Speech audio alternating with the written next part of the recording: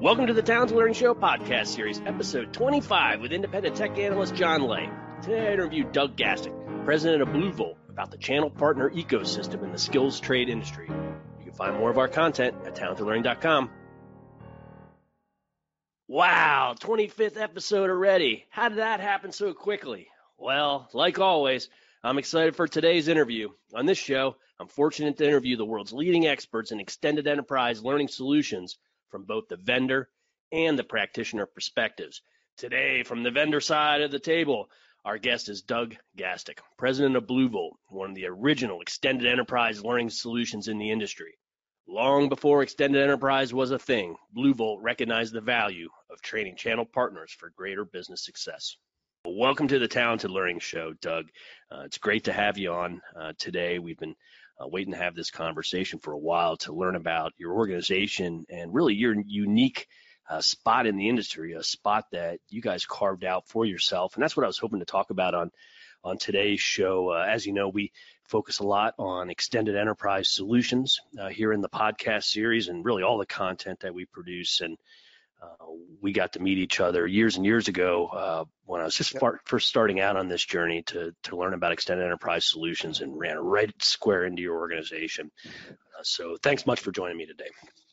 Yeah, John, thanks for having me. It's great to finally get on the show, and it's good to be connected again. I've always looked forward to our conversations. It's funny, when we first met and I saw the way you were positioning the work you were doing, calling it extended enterprise, I had this moment where I just kind of looked at the monitor and pointed and said, "That's us. We just don't call it that. We don't. We say extended enterprise out in our market, and people kind of look at us like we have three heads. But it's exactly what we do. It's the right word. So Blue Volt works with our customers to help them build culture, grow sales, and gain brand loyalty, and we do that by educating their extended network. So that extended enterprise idea really hits home for us. It's what we're all about. Our e-learning platform comes built in with a course sharing network to reach learners wherever they are, both inside and outside the walls of our customers' organizations. I guess you could say our approach is a little different from a lot of other LMS companies out there. We, from the ground up, we're built for the idea of reaching people wherever they need to be, and the opposite of that, which is taking content from wherever it needs to come from, even if you have a very specific set of users like your employees. That's interesting. When people think about extended enterprise, and I don't know if that's exactly the right term or not, but it is encompassing for sure across a bunch of different specialties. Yeah. But when people talk about that, a lot of people think about technology companies, or they think about medical device companies, but you guys found a path in an industry, one that's not known or maybe doesn't come to the tip of the tongue when you're thinking about e-learning, but you found an industry that nobody else is operating in, it seems to be. And how did you find that, and how did you develop that specialty? Tell us about the skills trade industry and how learning works inside of there. Yeah, we are not the classically developed company in the e-learning space. We didn't come from academia. We didn't come from a pure e-learning idea. We came from the industry that we serve best. We serve a variety of industries at the moment, but our kind of founding industry was, as you say, the skilled trades. Others will call that world manufacturing and distribution. Anyone who is either making a product for industrial or retail or commercial building or maintenance applications, or selling that product or using and applying that product can benefit from what we do.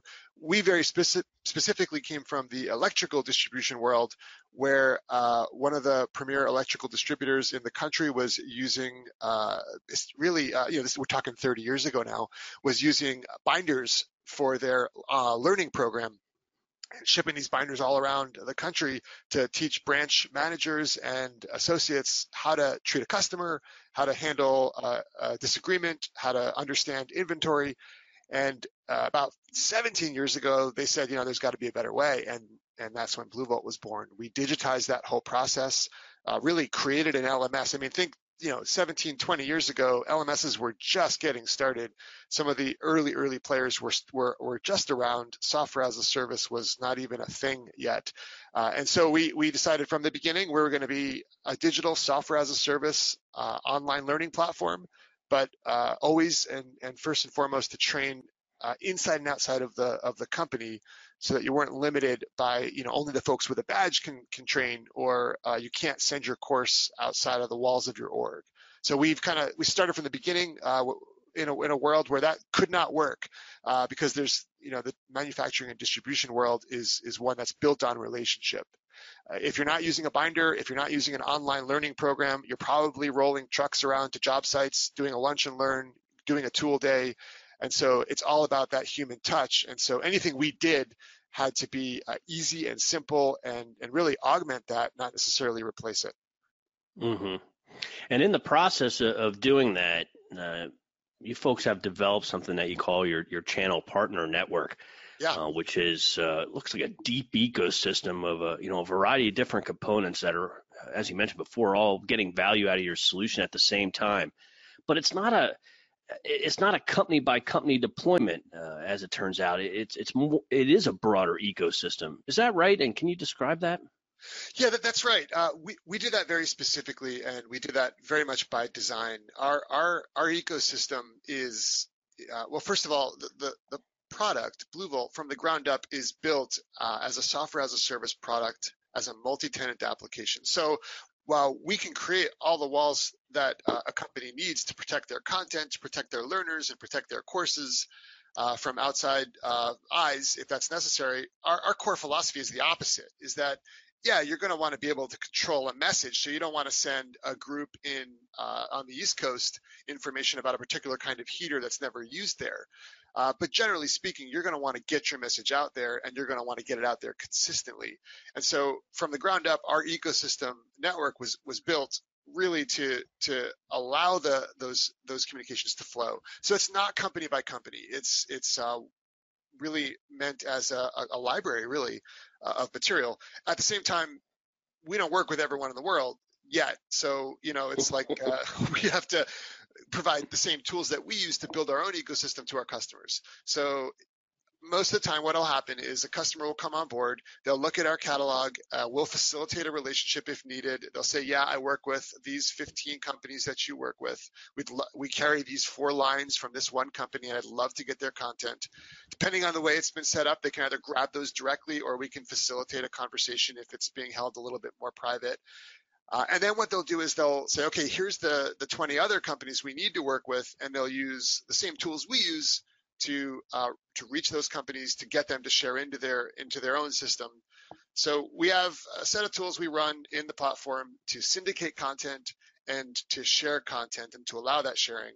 We use it and run it every day to build up this library that's just right there and ready to go, and then a lot of our customers will extend by using those exact same tools on the admin basis to go in and get courses from all over the world, and they're all of their suppliers. Okay, bring it to life for me about the different pieces. You would have a manufacturer, you would have distributors and associations that are a part of this. Could you just take like a sample? It doesn't have to be real companies, but just tell me how this would work. Yeah, I think the easiest place to look at is industrial supply, and that's because it's just got a lot of things that people are familiar with anywhere in the world. So industrial supply is think tools, think fasteners, think anything from the stuff you'd find in a retailer like Lowe's or Home Depot, all the way up to specialty stuff for fastening big bolts into cement. But it's all the same companies making all a variety of different tools. Now they're gonna create perhaps the world's best fastener, or the longest lasting drill bit. There's always going to be something about one product or another that's going to be special and deserves to be understood by your entire world. Challenge is very few of these companies go to market direct. Some of them do, but most of them are going through representatives, whether they're distributors, whole companies with branches that are selling these stuff to end users. They're going sometimes through retail. They're going through reps who are carrying different lines. And so it's like that game of telephone, where you've got a product manager at a company that made the world's best drill bit. And it's just, it really is something to look at, and something special. It can make your line employee 10 times more efficient, because they're not changing bits as often. They're getting a cleaner cut. They're not doing rework. It really is that awesome. The product manager knows it. Now they got to train the channel salesperson at their own company about it. But the challenge is that's not where it ends. At this point, now you've got a counter person and an inside sales rep at a distributor who's going to sell 5,000 of these to a new project that's standing up one of the next great towers in our metro area. How do you make sure that the buyer on the project site understands why your drill bit is going to save him $10,000 over the course of a 3 to 8 month project? That's the challenge that we're lighting up and solving through education. The idea is that you can take that knowledge and chunk it up. It's not marketing, right? It goes beyond that. A lot of what we do looks and smells like marketing, but it goes deeper than that. If you can truly teach someone who's at the point of sale, talking to the customer about why your product is better or different, you can move mountains. You can, you not only will they make the sale, but you'll have them they'll be loyal to you because you've just taught them something. I have a little trick I like to do. Tell me, John, give me the name of your favorite teacher. I'm just guessing you might be able to find someone out of your Mrs. Martin. Mrs. Martin. Who was Mrs. Martin? What grade? If you don't mind She me was going my back second grade teacher. Second grade teacher. Okay, now tell me the name of the last person who sold you a car. No idea. Right. So it's not about we work mostly with salespeople and marketers, right? It's not about nothing bad about them. But when you can actually teach someone something, you're gonna find a special place in that person's brain that is far and away different from the latest sell sheet or a piece of marketing materials. You're gonna get a loyalty that you just can't get, and they may not be able to remember the tool company's product manager's name like you can remember Mrs. Martin. But I tell you what, they're gonna know it was you that told them how to serve their customer better and give value on the spot in what's sometimes a nerve-wracking or tense situation. They'll remember that. That's what we mean by brand loyalty and building culture. Mm-hmm. As a recovering LMS sales guy, I do feel a little bit better why nobody remembers me. Now with that explanation. Yeah, right. Yeah. Well, someone out there must have Mr. Lay in their mind. I mean, there's got to be at least one. There's got to be one somewhere. Got to be one. So that's interesting. So one would assume then that the person that is selling the 5,000 drill bits to the ultimate buyer, that person is selling a whole bunch of lines of a whole bunch of products to a whole bunch of different people. Is that true? Yeah, hundreds, maybe thousands. Maybe thousands. Yeah, it's insane. And from any one manufacturer, they're going to have 40 potential products they could sell or more, and then there's going to be 10, 15, 20 manufacturers. Yeah, they're going to carry 2 or 3 lines, but that's per type of thing they're selling, right? So they're selling all kinds of stuff, whether you're an electrical distributor or an industrial supply distributor. You could be, think of Home Depot even. It's tens of thousands. Mm-hmm. So how do you get their mind share? Why would they take your training versus somebody else's, or is it a matter of media by having an electronic and not having in binders? Like, seems like mind share would be a huge problem here. Yeah, it can be, and the way we try and help our customers solve that, or the way our best customers solve that, is first through focus. So and what I mean by that is we have a tool in the product called Training Tracks. It's a very basic way to create like playlists of education. And so we encourage our admins and learning and development folks, the folks who are curating this stuff, to use that tool and say, okay, this week we're going to focus on siding materials, or this week we're going to focus on a particular type of application, and because it's coming up on the rainy season, and we're going to talk about flashing and how to better waterproof a house. And so the idea is, when you do that focus, you also kind of mix applicability with differentiation. What I mean by that is, take a focus and then mix in why it matters, right? So something relevant to the season, something relevant to what the customer need is, whatever you know about that customer. Mix in why it matters with what it does better. And that's kind of marketing 101 stuff, but you can really bring it home with the education to get mind share and to get a hook into someone's brain. Of course, all the basic supply of learning and development, right? You have to keep it as simple as possible. You have to hook them with some sort of a novel interaction. A story is extremely helpful. And on top of all that, if none of that works, we provide incentives to actually take the training, which can go a long way to getting learners to be interested in what you have to say. Yeah, let's follow up on that. When I first started researching learning solutions, almost 6 years ago now. Gamification was a hot topic that was exactly that. It was a topic, but it wasn't in practice really Right. in just about anywhere. And then when I read into your organization, I saw, I think, my first working example of gamification in action. And you're still carrying on to this day on that same model. Can you tell us about, I think it's called Blue Bucks, if I remember correctly. Could you tell Yeah. us about that program and how that would work and how you've used that effectively to drive that motivation to capture mind share? Yeah, so Blue Bucks is it's a very effective program. Yep, still going. It's still well loved amongst all of our learners. The idea is pretty simple. It's like a points program where learners can earn a Blue Buck, a point, usually it's 1 to 5 points for completing a course. Those Blue Bucks are funded by either the author of the course, that would be sometimes a manufacturer or supplier, someone who really wants you to learn, or it optionally might be funded by your employer, who might say, okay, this particular course is really important. It's not used on every course. It's actually better reserved for more special situations. But the idea is that over time, a learner can take 4, 5, or 6 courses with 1, 2, or 3 Blue Bucks, and all of a sudden they've got 20, 30 Blue Bucks in their account. Blue Bucks trade out dollar for dollar to gift cards. So five Blue Bucks is worth $5 for a gift card to a local restaurant.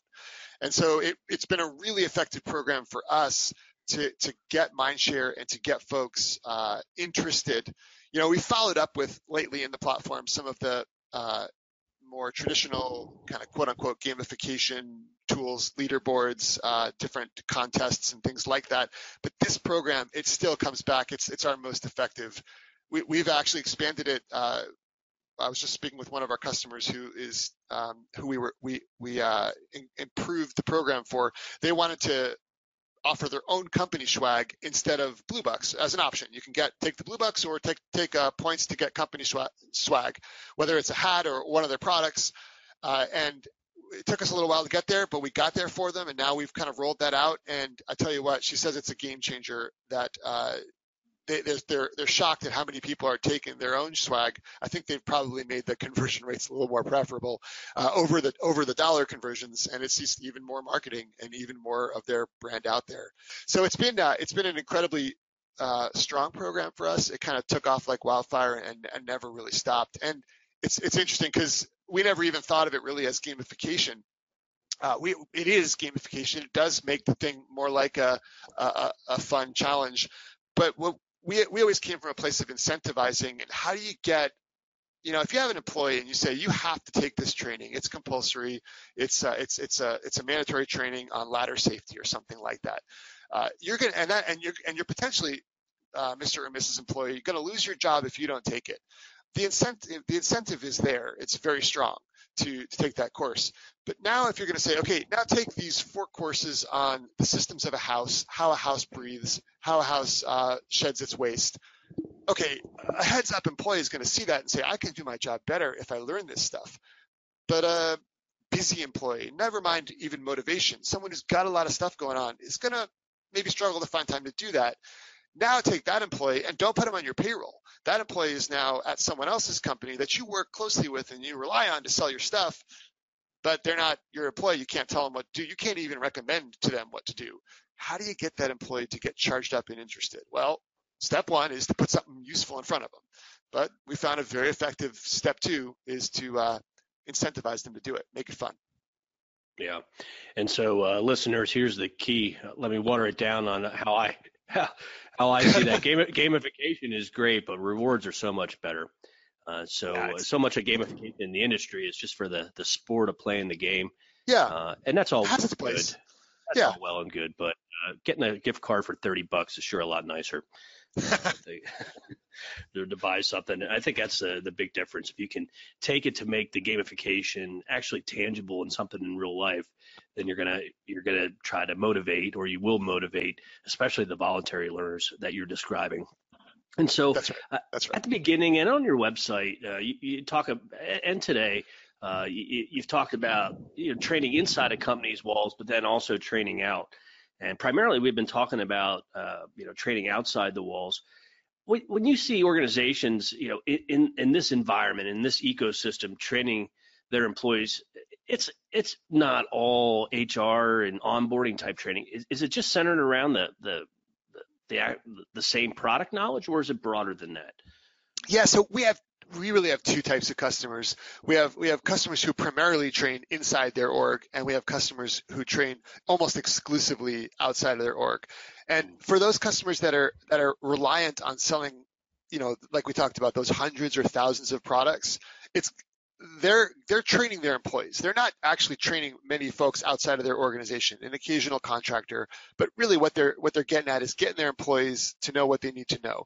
And that's going to be a full suite of your HR stuff. And so we've had to build an industry standard LMS along the way to kind of get where we need to be to provide this level of value. So we've got folks who are doing your leadership development, all your compliance training, all of your systems training, all in our system. And then they're layering into that the ecosystem of product training from stuff that they might make themselves. If they have a specialty product they sell or a service that's not specific to any one group, they'll make their own course. But then, of course, those hundreds of courses on product knowledge, they'll pick and choose and create training tracks.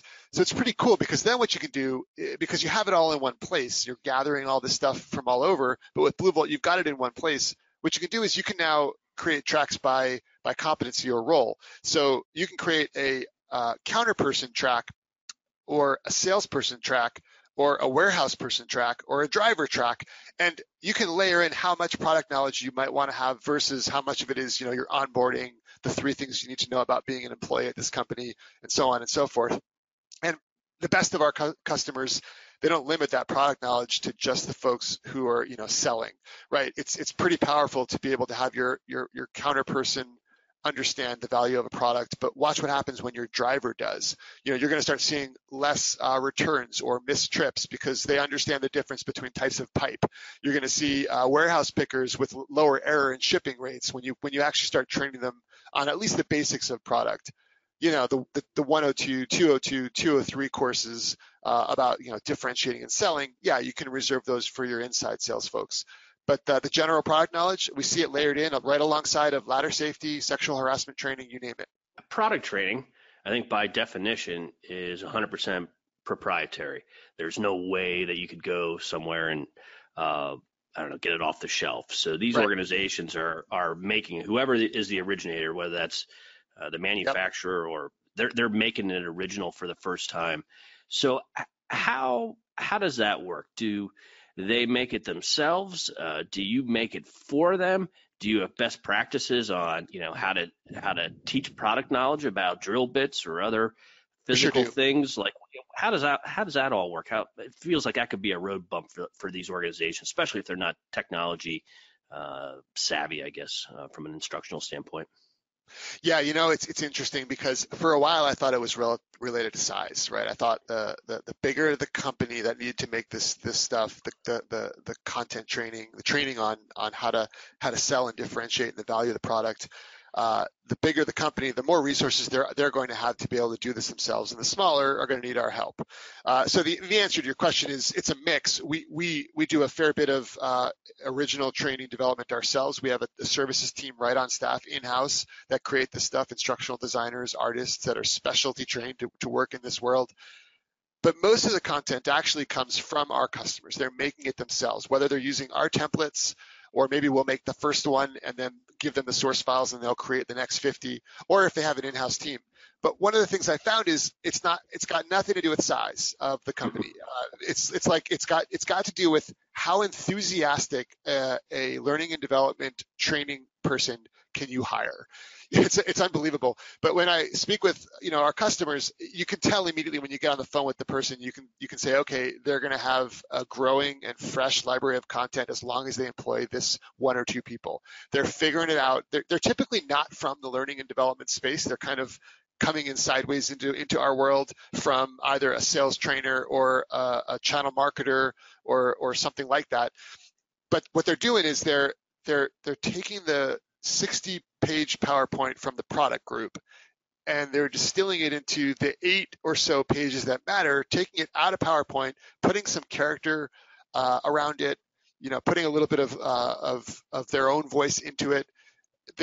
These companies, big and small, are never hurting for images, stock photography, media around their products.